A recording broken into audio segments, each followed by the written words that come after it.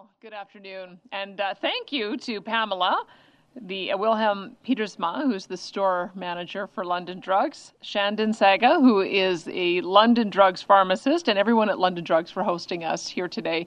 I'd also like to thank Margaret Wing, CEO of the Alberta Pharmacists Association, for joining Minister Jason Copping and me for today's announcement.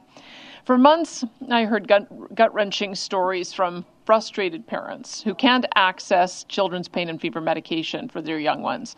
I've read letters from parents overwhelmed trying to care for their children with fevers and coughs, trying to prevent symptoms from getting worse, and desperate for them to be able to sleep through the night. Parents across the province know what it's like to wake up in the middle of the night to their children coughing and how helpless they feel being unable to provide them with relief. And I've heard stories of parents asking friends traveling to the United States and Mexico to pick them up a few bottles of pain and fever medicine to ensure they're prepared for these scenarios. We know parents would do absolutely anything to help treat their sick kids. And I want Albertans to know that I will too. So, in December, in response to the national shortage of children's pain and fever medication, our government began taking steps to address the shortages of these medications in our province. Not only has this shortage been extremely stressful for families, but anxious parents saw that their only option was to take their children to the hospital, contributing to long wait times and placing another pressure on our healthcare system. Over the past few months, Alberta's government and Alberta Health Services worked with Atabay Pharmaceuticals to secure children's pain and fever medication and make it available to every family across the province. It has been a painstaking, rigorous process, and it's taken longer than we'd hoped for. But today, I'm pleased to announce that the wait is over. Help is now here. Children's acetaminophen is now available for distribution to local pharmacies, and we hope this brings much-needed peace of mind to parents everywhere, and parents can feel confident that we have secured a stable supply of this medication for years to come, ensuring that Alberta isn't as susceptible to global supply chain disruptions in the future. I want parents to know that your government has heard you, and I truly hope that this supply will provide a little bit more comfort and relief to you and your families. I'd now like to invite Minister Jason Copping to give you more details. Thank you.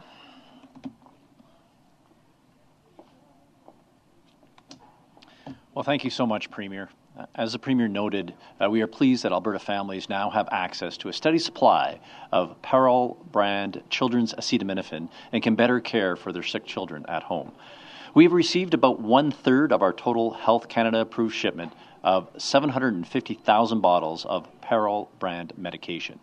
This additional supply will complement the first shipment of 250,000 bottles, which was made available to hospitals to further stabilize the supply in our health system.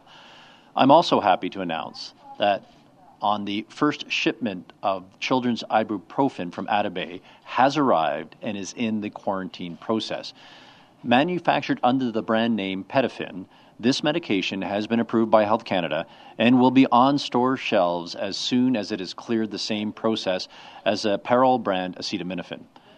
Parents and caregivers can be assured that these medications are as effective and meet the same safety standards as other brands they are used to seeing in the store. Health Canada applies these same high standards to all medication imported into Canada. Parol children's pain and fever medication can now be purchased at community pharmacies throughout the province. Please ask your pharmacist about this medication as it will be kept behind the counter. The 2 remaining shipments of Parol acetaminophen will be arriving later this month, as well as the remaining shipment of Petafin ibuprofen. Watching your child struggle when they are sick can cause significant stress and anxiety, not only on the child, but on parents as well. This is especially true when you know a cheap medication you normally have on hand is not so easy to buy. As a parent myself, I fully understand this. So I want Albertans to know that their government took the actions necessary to ensure a stable supply for as long as a worldwide shortage will last. Parents can be assured that Parol and Petafin will be available where and when they need it. Together, we believe these shipments will serve the needs of parents and caregivers in our province for as long as the shortage lasts. This supply will be sufficient to meet the immediate needs of Alberta families in the months ahead, whether they need to break a fever or relieve pain from an injury for their children. I hope the knowledge that this medication is available right now relieves the worry and frustrations parents have been experiencing. I recognize it has been challenging for everyone, and it has taken a little longer than we hoped for it to arrive. I know that today's news makes the days ahead easier, and worrying about having access to these over-the-counter medications is now a thing of the past. So with that, I'll now turn things over to Margaret Wing, CEO of the Alberta Pharmacists Association. Thank you. Margaret?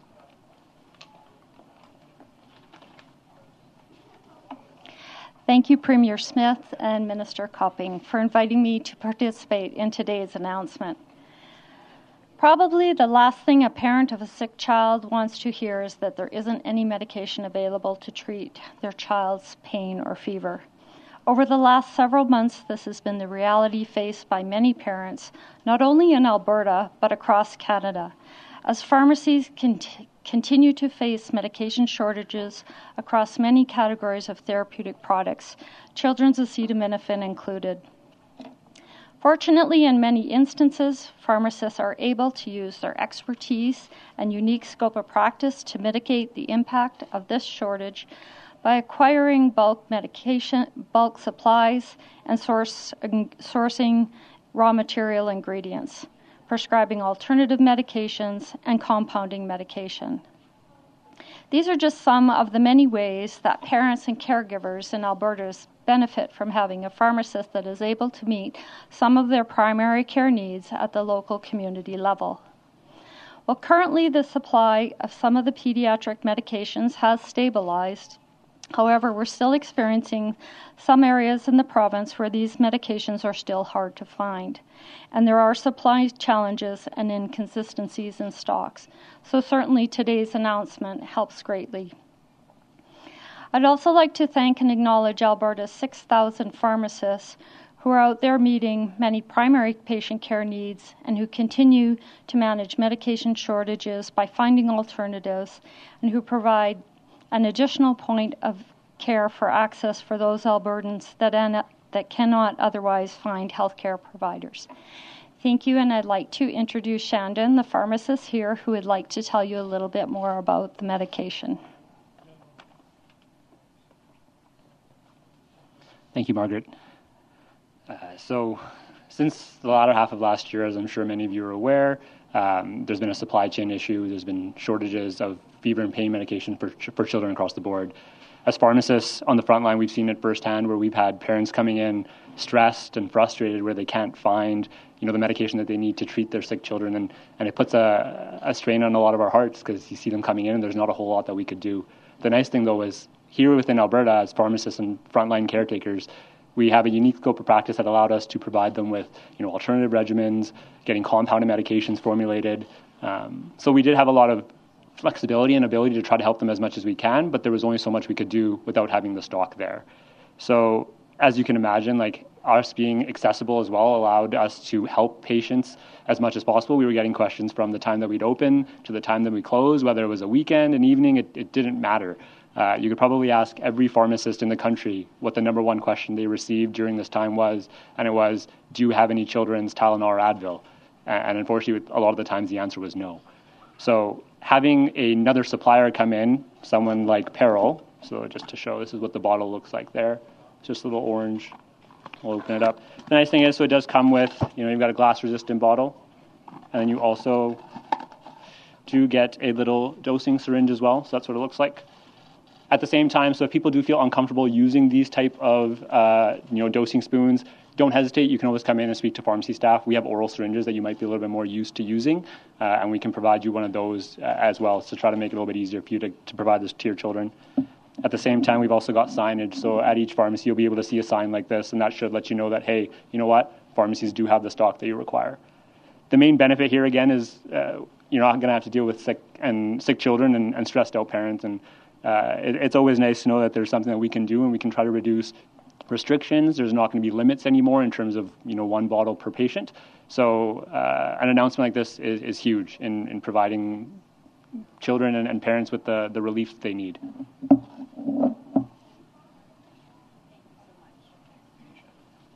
Is this on? Can you hear me? All right, that ends our formal section of the announcement. We'll go to Q&A. We'll hit the reporters on or in person first, on topic questions first. Name, outlet, and one follow-up, and then we'll hit the phones. Go ahead. Hey there, Elliot from Knob City News. This order of medication will be sitting tucked away behind the counters while other products can easily be found on shelves. What is the shelf life on this order, and how much will it be retailing for? So the shelf life is 2 years on the order. We made a commitment to Alberta so that it would be in the range of what you're paying for, what they're paying for right now. The actual final price will be actually nailed down by the pharmacies themselves, but the government will be subsidizing the bottles and in terms of the cost to make sure that it's in the same price range. Okay, so after those bottles are sold, then how much will the taxpayer be fronting for this? Yeah, so the total, we haven't nailed that down yet. The total cost, as we indicated in estimates, would be $80 million on the expense side. Now, but when you take a look at the actual cost, we're subsidizing ballpark figures, 50% of the cost of the bottle. So, give you a frame of reference, around $14 is the total cost. There will be $1.5 million for Alberta. The rest of the order, we are in conversations now with other provinces to see what they need, and so we'll be able to get revenue from them should they choose to go forward with this. So we'll have to go work through that. Plus, there's other opportunities for us to be able to defray the cost. So I haven't got all the dollars associated with that right now, but we will continue to work to minimize the cost. But what's really important here is we know we need it, and we heard this loud and clear from Alberta parents is needing to have access. We have a supply now, and we have a supply now for a couple of years. The supply chain still remains uncertain, even though the federal government did bring in some more bottles. It quite frankly isn't enough. I was just in the store in Calgary and still had to go behind the counter to actually pick up a bottle of pain reliever. So there still is demand for that. What's important is that we get into the hands of Albertans, and that's why I'm so pleased that the shipments have arrived and now they've hit the stores. Graham Thompson, Alberta Views Magazine. This time around, I'm working on a story about the Liability Management Incentive Program. Oh, yeah. And do you understand why someone could look at this and see a conflict? Some have called it corruption, but a conflict. You used to be the lobbyist, Alberta Enterprise Group, for the R-Star program, and that was turned down by the UCP government, by Sonia Savage, who was energy minister at the time, because it violated the polluter pay principle. But now that you are premier, you're pushing forward this very same program that was rejected by the UCP government. So can you understand why someone would look at this and say there's definitely a conflict here because of your role, you were a lobbyist, and now you want to push it forward as a premier? No, all of the advocacy I ever did was always in public. I wrote letters, I did columns, I did podcasts, I spoke publicly. So I'm a bit of a known quantity about the kind of things that I advanced, and I think that the issue that is of great concern to me is I've been watching this since I was a landowner advocate in 1997, watching energy companies year after year push forward the liability. Many of the people who have the liability today aren't the people who created the liability. And here we are with thousands of wells that are inactive, have been inactive for decades, and has no real plan to clean them up. So that's been my overriding concern, is how do we make sure that landowners can have the certainty that these inactive well sites are going to be cleaned up. So there's a couple of things that has happened in the meantime. Number one, there was $1 billion that came in from the federal government in the site rehabilitation program, which unfortunately still did not address the worst well sites.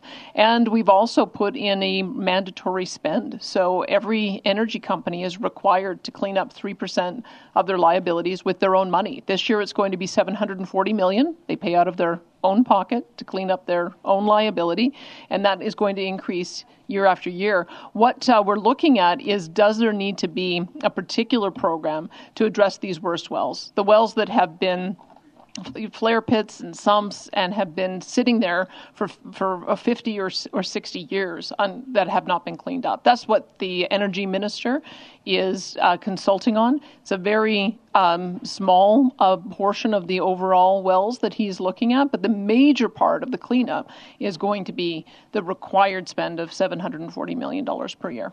Will this program be an election issue for you? Will you push this during the election campaigns? I imagine decision made until after the election. But will you be pushing this during the... You know, there's lots of priorities that we have right now. I feel pretty confident that the $740 million mandatory spend that we brought in at the beginning of this year is going to go a long way to cleaning up a lot of the wells. We didn't want to lose some of the momentum that came off the site rehabilitation program, because there are now a large number of environmental companies that have set up, a large number of Indigenous companies, and so we've heard from that group that they want to make sure that we don't lose the momentum of well site cleanup. It's just looking at the liability that the AER has put forward, it's about $30 billion of inactive wells that are sitting there that need to be cleaned up. So we've got to clean them up. We can't just keep pushing it forward. Hi there, Matt Woodman, CTV News. My first question is for the Premier. Last week, sadly, we had 2 Edmonton police officers killed on the job. Over the weekend on your radio show, you released details of the funeral, and some Edmontonians felt that was a little premature to do.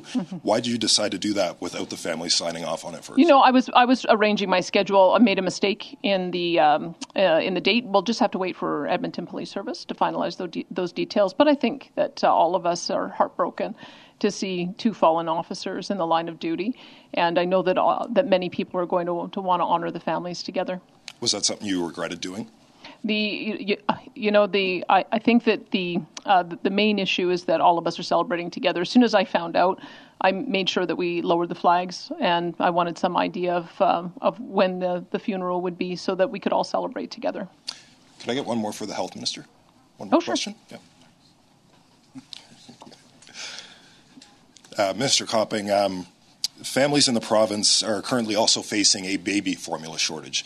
Is there anything the province is going to do possibly similar to this acetaminophen announcement that you're going to do to try and help shore up that shortage? Yeah, we're currently working with the federal government to understand the impact of that.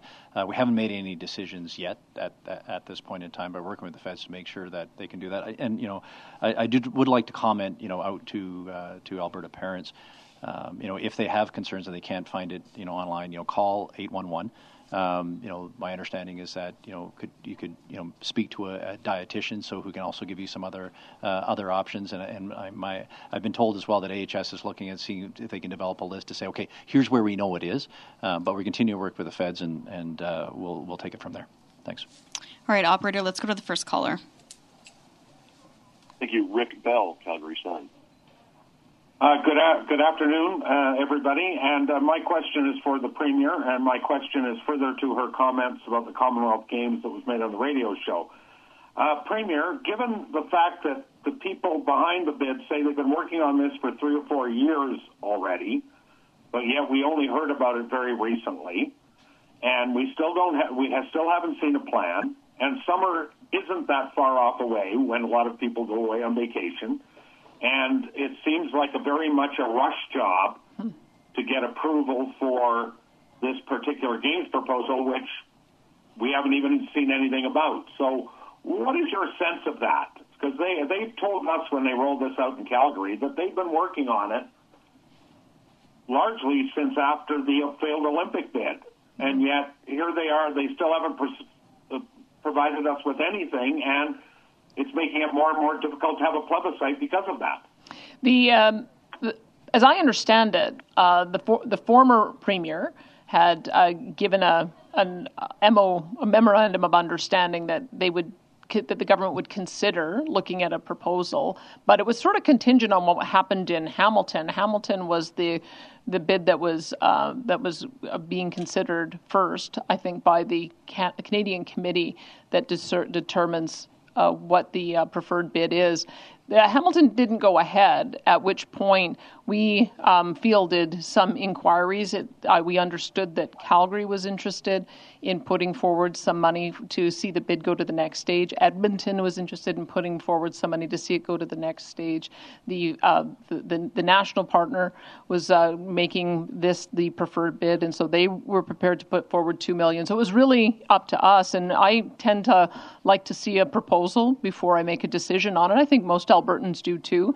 So we wanted to make sure that they had at least the initial amount of money so that they could scope that out, tell us what it looks like, tell us what the event centers are that they're going to need to upgrade, tell us what the potential revenues are, tell us how many what the future benefit is going to be. I mean, it has to be a really solid business case, and that's what we're looking for. We felt like since there seemed to be so much enthusiasm from Calgary and Edmonton to proceed to this next stage of looking at it, we felt like it was at least worth it to take a look. So that it's back in their court now, and so I'll be interested in seeing the business case, and it'll be up to Albertans to give us the feedback on whether they think that it's going to be good enough. And I think we just should keep an open mind as they go through the process. Okay, and that segues to my question. I'm just having flashbacks as you're speaking, Premier, about the idea of enthusiasm. There was such enthusiasm in Calgary, overwhelming for the Olympics, and when it actually went to a plebiscite, as you know, it was more than 56% saying no. So I just wonder whose enthusiasm it was that we were being told about. But that being said, would you be comfortable signing off on an allocation of provincial taxpayer money without, we're not talking about citizens having some 8 o'clock at night input at some little open house. We're talking about citizens having a vote, not feedback, a vote on this. Would you be comfortable signing off if we weren't able to, or we weren't going to get a vote? Well, I need to see what the answer was for the former premier a few years ago. Yeah, well, I have to see what the numbers look like. This is a joint bid between Calgary, Edmonton. I think it involves Tsuut'ina, perhaps Enoch, also Canmore. So there's a lot more municipalities involved, which I think creates a little bit more of a complication. But of course, they'd have to make a solid business case, and we'd have to see that the public was behind it. That's going to be pretty key. We wouldn't want to go forward with something that doesn't have broad-based support. And so I just want to see what the details look like. And they've got a lot of work to do. And so I'm looking forward to seeing what the report looks like. All right, operator, next caller, please. Thank you. Matthew Black, Edmonton Journal. Oh, hello, Health Minister. These drugs you're unveiling today, they're coming from a Turkish company. Can you tell me how many other bids there were for this contract? Yeah, so they weren't other bids. We actually went out looking for supply, and this was the only company that we can actually secure supply, because there's a shortage around the world. And in fact, we are the only external contract that they have actually signed outside of Turkey. My understanding is they actually, this is the contract they're willing to sign and move forward with it, but they're not willing to do additional production outside of this agreement. So this was one that we went looking for because we knew there was an issue associated with supply. We knew we needed to actually get it as quickly as possible. And thanks again to the folks at AHS for reaching out, finding the supplier, and then making this agreement. Do you have a follow-up, Matt? The minister mentioned the $80 million cost. You previously said $10 million of that is for administration, transportation, and waste disposal. I was curious, what waste are we disposing of, and why does it seem to cost so much? Yeah, so the $10 million is overall in terms of the cost actually to bring it in, and also because there's shipment costs associated with all of that. The actual $70 million associated with the actual product itself, and then there's some estimates that have been given in terms of if we actually can't be able to sell it, but that's at a very high level in terms of that. The vast majority of my understanding of that is actually shipment costs. All right, operator, next caller, please. Thank you. Sarah Reed, Global News. Hi there. Thanks for taking my call. My question is for the Premier. Just with regards to the federal government announcement this morning regarding the Curl leaks. So First Nations and Environment and Climate Change Canada now saying that the seepage is harmful to fish and that it's gotten into the ecosystem. You mentioned the other week that there is no concern and that wildlife, drinking water, things like that have not been impacted. I guess, are you able to speak to where you're getting that information? Because now I guess First Nations and the federal government are saying otherwise. Well, I can read to you from the federal government's press release. Sampling is underway by multiple parties, and recent tests to date show the water is safe, potable, and meets Canadian drinking water standards. Indigenous Services Canada is working with First Nations communities and partners on the provision of water. I think some of that is because there's so much misinformation that is out there that it has created a certain level of anxiety. I note that they're having mental health supports as well, and that is exactly what we wanted to avoid.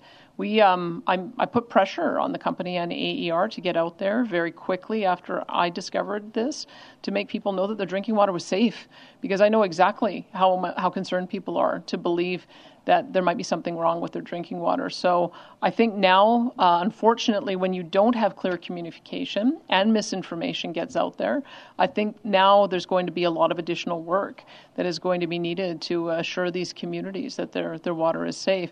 I noted that Minister Guilbeault deleted a tweet last week after he was told it was inaccurate, because the testing has shown that to date that there has been no leakage into tributaries or into water systems, and therefore no impact on wildlife and fish.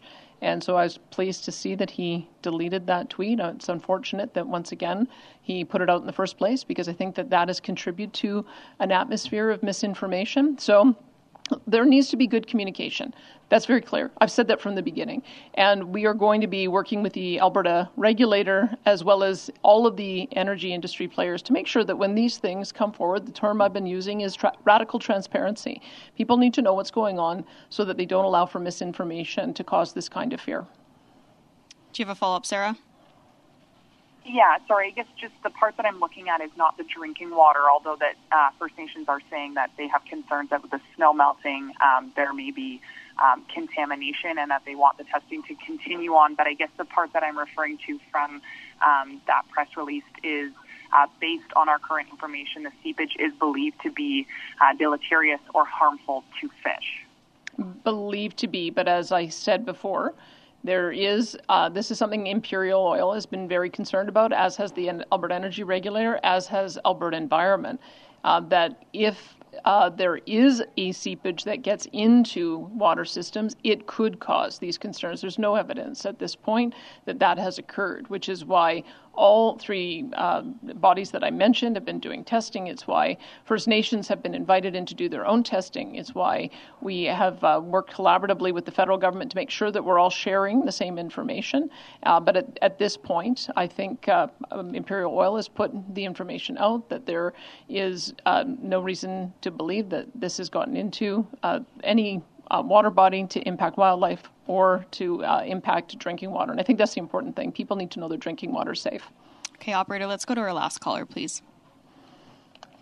Thank you. Audrey Neville, Radio-Canada. Hi, thank you for taking my question. It is for Minister Copping. I'm just unclear as to when the medication will be available in pharmacies. Is it today? Yes, it is available right now. No, Not in all of them. Not in all of them. Shannon, are they here right now? Is it? We have some at our location. We have some in our location. Yeah, so there's some available. They're still being distributed throughout the province, but it is available right in this drugstore right now. Okay, thank you. And as a follow-up, is the unusual dosage of this particular brand of medication complicating the negotiations with other provinces who could be interested in buying that medication? No, the initial conversation that I had, I said it's a different dosage. But just to be clear, it's not atypical for different dosages to be out there. There is actually right now kids versus adult medicine and different dosages on that. So I have made them aware, and we're still in conversations with a number of provinces. Okay, thanks everybody.